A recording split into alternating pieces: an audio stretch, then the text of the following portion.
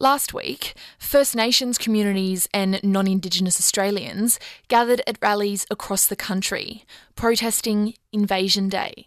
It's the first protest following last year's Voice to Parliament referendum, and First Nations leaders and activists are demanding the federal government listen to calls from elders and grassroots movements. Reporting from the Mianjin rally was The Wire's Eduardo Jordan.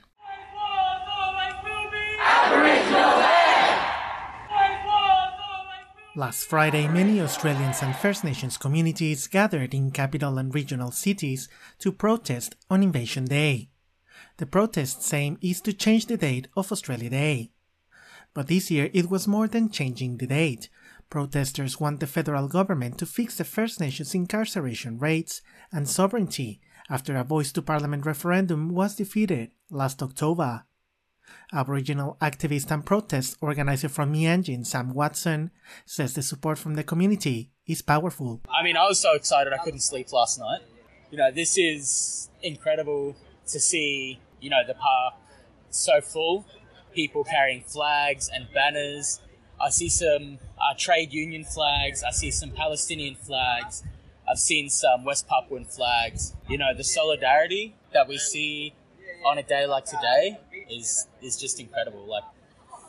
It's so easy to feel like we're alone, but days like today really change that up. Last year was it was a terrible year, to be honest, with the Voice to Parliament and all these incarcerations coming up. What are you expecting this year? This year I think that grassroots Aboriginal people who don't hold positions in corporations or governments need to set the agenda for what we want. We need to set the agenda about what we fight for and what we organise around. We don't need that agenda set by the government. A lot of the banners here today are talking about land back and liberation. What I can say about that is that we are still in a position where we do not have land rights. We're in a position where we do not have self-determination, and those are things that we can fight for and things that we can measure tangibly, how much power we have, how much land that we have, and, things that we are entitled to. We're entitled to fight for those things. We are well within our rights to engage in a struggle for those aims. It's been lately, these conversations about treaty. What are your thoughts and what's your stance on that? When we look at treaties, we need to remember that the treaties in every colonial country in the world have been violated. In the so-called United States of America, they've been violated in so-called Canada, they've been violated in so-called South America, they've been violated in so-called New Zealand by these colonial states who have, violated them to make money.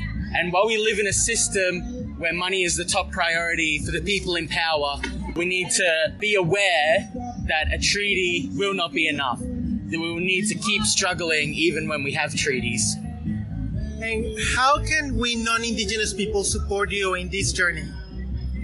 I think the first step for non-Indigenous people in supporting Aboriginal people is to realise that you have something in common with us, and that is the same people that oppress us oppress you, whether you're working class, whether you're a woman, whether you're queer. It's the same people who write laws that hold you back from obtaining your full rights that write laws that hold us back from obtaining our full rights. This year, the Invasion Day organizers invited protesters demanding a ceasefire in Gaza to join the cause. Eduardo is one of the many protesters gathering in Mianjin and says First Nations people and Palestinians share a similar story. On Invasion Day, we're here because we think that colonialism is basically colonialism everywhere. In whether you are in Latin America, and in Australia, as well as other part of the world as well. So colonial countries been invading other countries. So that's happened in Australia. It's happening in Gaza as we speak now.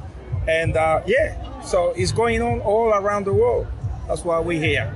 Well, and what would you like to see, the government to do in Gaza and also with First Nations peoples? What I like to see is Well, what they are asking at this stage is a treaty, it's very important for them. And I think that's the way that they should be. Getting that is giving another step into reconciliation and moving forward to have a better society. The ideal thing could be a little bit different, but yeah, we have to realize that we are in this society, and in a modern society, capitalist society, that maybe won't grant full rights to the indigenous people, but at least something that they can be proud of. That was protest attendee Eduardo, ending that story by The Wire's Eduardo Jordan.